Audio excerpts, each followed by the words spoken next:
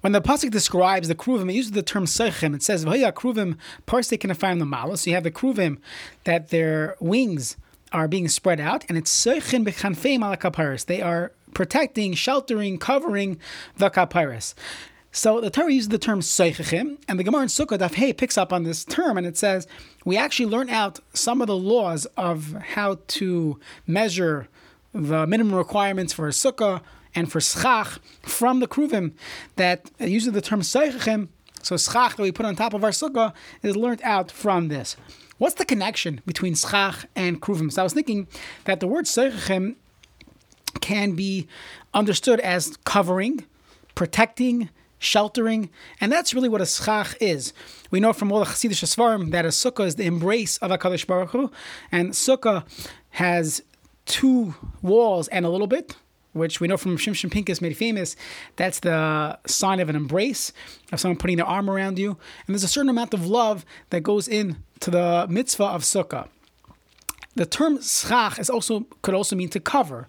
What does love and covering have to do with each other? So there's a pasuk in Mishlei that says, "Kol pishayim techasa ahava," that on all sins, love can cover it up. There's a certain element of love that could just cover up misdeeds that a person has. We know in our relationships that the more you love someone, the more you'll overlook certain things. It's actually a good litmus test to see how your relationship is doing. If every little thing is bothering you, so then maybe you're lacking in the love, because the more love a person has, al kol pishav t'chas ahava, the ultimate love, you should be able to cover all the pishav, so all the sins. So the sukkah represents this love that HaKadosh Baruch Hu has for us, and you need the schach to cover it, that covering of the sins, and the kruvim also resembles love. We know the kruvim, when they face each other, that means that HaKadosh Baruch Hu is happy with us. We even have more of an embrace at certain times in the history where the kruvim were embracing each other.